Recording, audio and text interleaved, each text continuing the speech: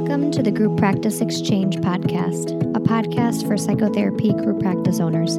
I'm your host, Maureen Werbach.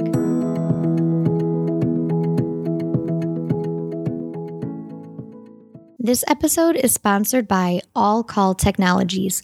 All Call Technologies is a HIPAA-compliant virtual receptionist that allows for customized voicemail boxes that can ring to your clinicians' cell phones. I use it, and seriously, I love it. Clinicians can call back from their cell phones and have the office number show up, which is an awesome feature. Go to www.allcalltechnologies.com/group-MHP and put in the code TGPE, that's TGPE, for $50 off your setup. Hey group practice owners, Maureen here. Today I want to talk about hiring clinicians, the whens, the wheres, the who's, and the hows. So let's start with when is it time to hire. One of the things you'll want to think about is priorities. Do you have the time and the resources to help onboard a new clinician? This is a big one. A lot of group practice owners don't think about this. It takes a lot of time to onboard a new clinician, to get them prepped to actually be able to see their first client, to build their caseload, to help them understand how to use your EHR, your phone systems, your fax machine, and all the random questions that they're going to have. So if you don't have the time to onboard a new clinician, don't hire them. What'll happen is they'll leave and it'll hurt and it'll make you upset and you'll have to start the process all over again. And so only hire when you have the time to actually onboard them. Also, for new group practice owners, timing is important. How full is your solo practice right now? How full are the current clinicians that you have if you have maybe one or two, you're a smaller group practice? If your practice is not at least 75% full as a small new group practice, I suggest waiting. A good rule of thumb is that if your clinicians are about 75% full, that your practice can manage to have one more person hired. Even more so, if you're hiring someone who's got a different specialty or niche area from the clinicians that you do already have, potentially you could even have them be at that 50% mark because a new clinician isn't going to necessarily take from the availability that the other clinicians that you already have. So if your practice is sort of one similar niche, then you really want to wait till the current therapists that you do have are about 75% full before you start to look.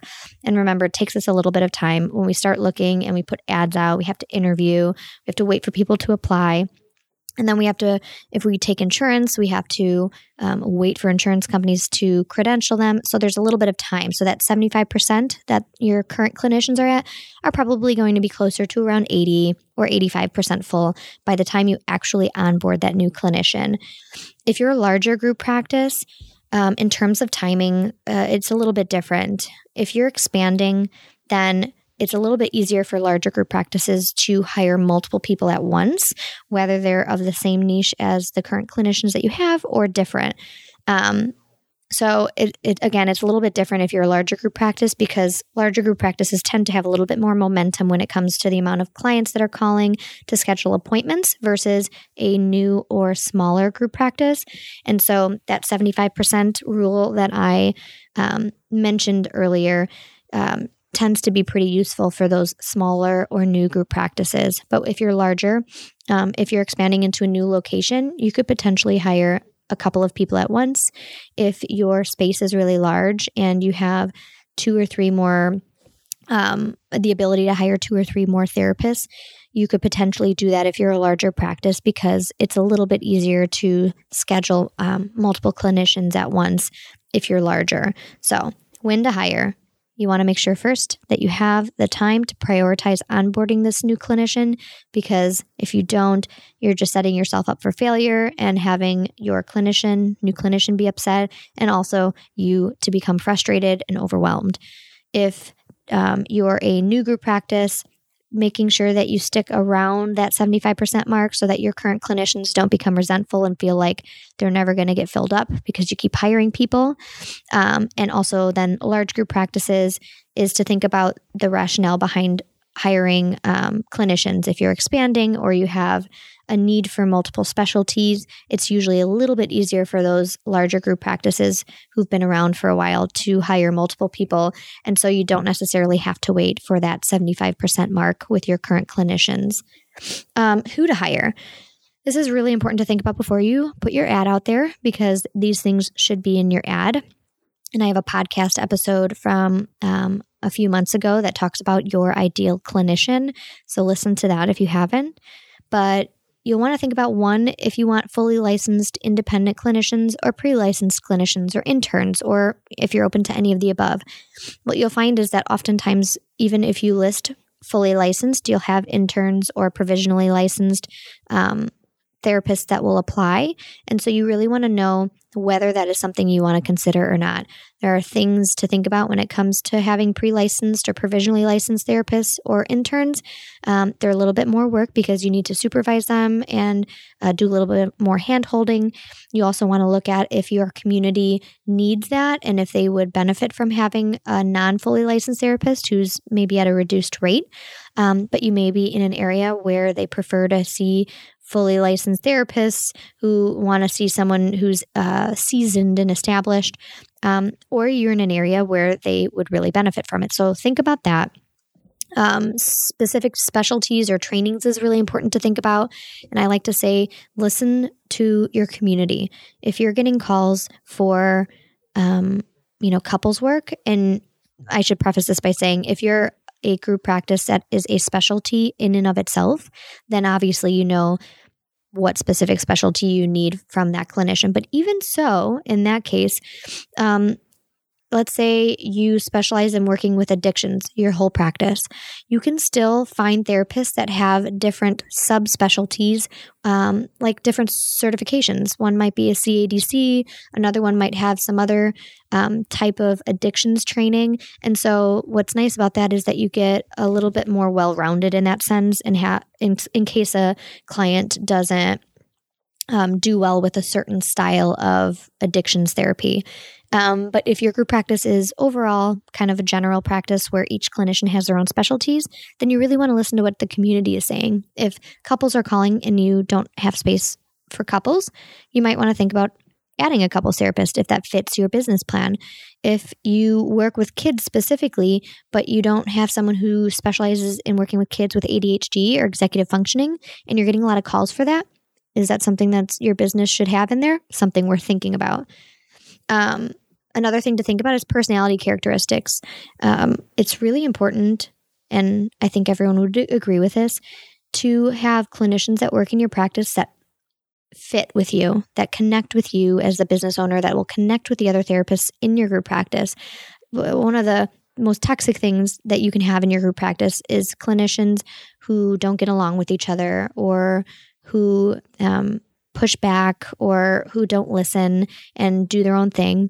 And so you really want to make sure that you know what types of characteristics or personality styles work well in your practice, and just be aware of that during the interview process. You also want to think about other needs that you have for them. If you're expecting them to market or do groups or do speaking engagements or have any sort of community involvement, you'll want to make sure that you list that out in your ad so that clinicians aren't surprised later once they're hired. And then the last thing is thinking about the days or hours or timeframes that you need them to work, and to be clear about that up front.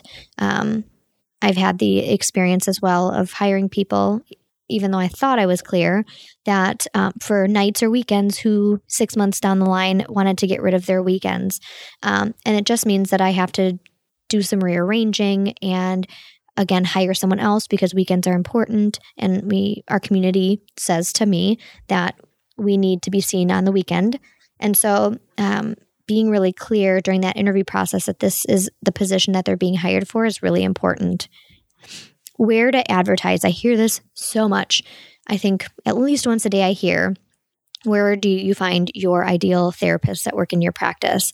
And there's a lot of places you can look. Psych Today. You can post it on Facebook. You can make Facebook ads. You can have a tab on your website for employment opportunities. You can list them on job boards like Indeed or Monster. You can ask other colleagues. You can go to a local Yahoo listserv. A lot of cities have a listserv on Yahoo. You can kind of Google and see if your area has it. LinkedIn, people have had success with Craigslist. I mean, there's a lot of places that you can advertise. What I find as kind of like my pro tip is, because we're all in different areas, what pops up on Google at the top of the page varies depending on where you're at. Like here in Chicago, Indeed is usually one of the top things that pops up. So Indeed is pretty helpful thing for us to use. But Google what you want your ideal clinician to Google to find your job position and see what pops up.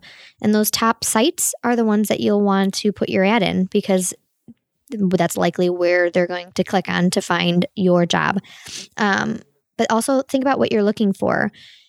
That'll guide you on where you need to search. Like if you're looking for someone who is provisionally licensed, then using your local master's or doctorate grad school might be helpful. If you're looking for someone who's seasoned, probably checking with other private practice owners who have friends who are looking to get into private practice who are seasoned is a good place to look. So there's a lot of places to look when it comes to advertising, and the little gem is to Google what your ideal clinician is going to Google to find you, and to make sure that you're posting in those top places on Google. Interviewing. So once you put your ad out there, a couple people are applying, and right after looking at their resume and cover letters, you're interested in them. Now what do? I first discard any resumes that don't meet my minimum requirements.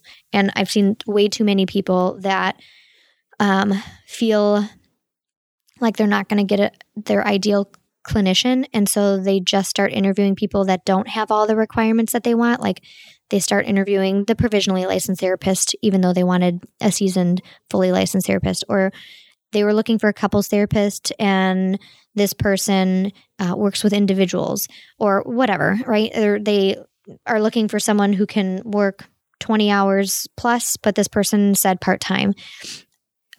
Really throw away any resumes that don't meet your minimum requirements. And that's why you should be thinking about those minimum requirements that are non-negotiable ahead of time, so that you don't feel pressured into interviewing these people that don't meet those minimum requirements.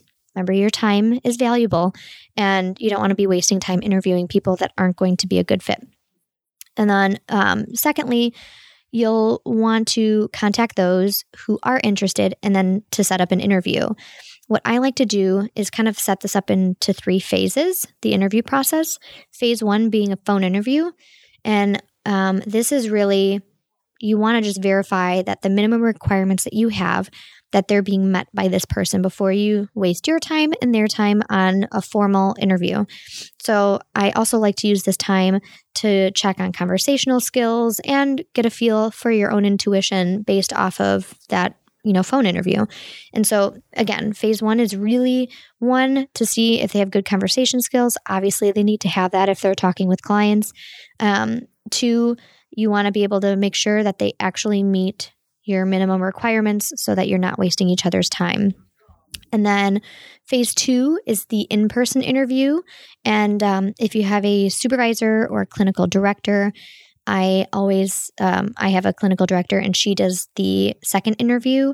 And so if she feels comfortable after that second interview, then it'll go to me, which is the phase 3. If you do not have a clinical director or supervisor, your phase 2 should be an interview with you, where you meet with them and talk about all the other expectations you have. You talk about what's unique about your private practice. You talk about your expectations. You can talk about what they can expect from you as the business owner. Talk about the nuances of private practice, especially if they're new to private practice, because it's always a lot different than what they should expect. Hiring expectations, how quickly they'll fill up. All of that should be discussed. And then phase 3, if you don't have a supervisor or clinical director, should be another interview with current clinicians that you have. So obviously, if this is your first clinician that you're hiring, you'll only have 2 phases. But if you have even one clinician that already works at your practice, phase 3 should be an interview with that clinician or a couple of those clinicians so that they can get a sense of, they're not a boss. You're looking at it from a specific angle. Your clinicians will be looking at it from a different angle, and they might see something that you don't. Maybe the connection between colleagues feels weird to them, or maybe they say something, that they wouldn't necessarily say to their supervisor or boss, but they say that during the interview process with other clinicians who work for your business. And so that should be phase 3. And then during that time, you can do background checks. You can check references and just make sure that you're crossing your T's and dotting your I's. And then if all goes well, phase 1, phase 2, and phase 3 feel good to you, then you hire that person. All right. So I've kind of gone over the when to hire, the who to hire, where to advertise, and then how to interview that person. And in a few weeks, I'll have my next step on onboarding that clinician. Talk to you guys later. Thanks for tuning in to the Group Practice Exchange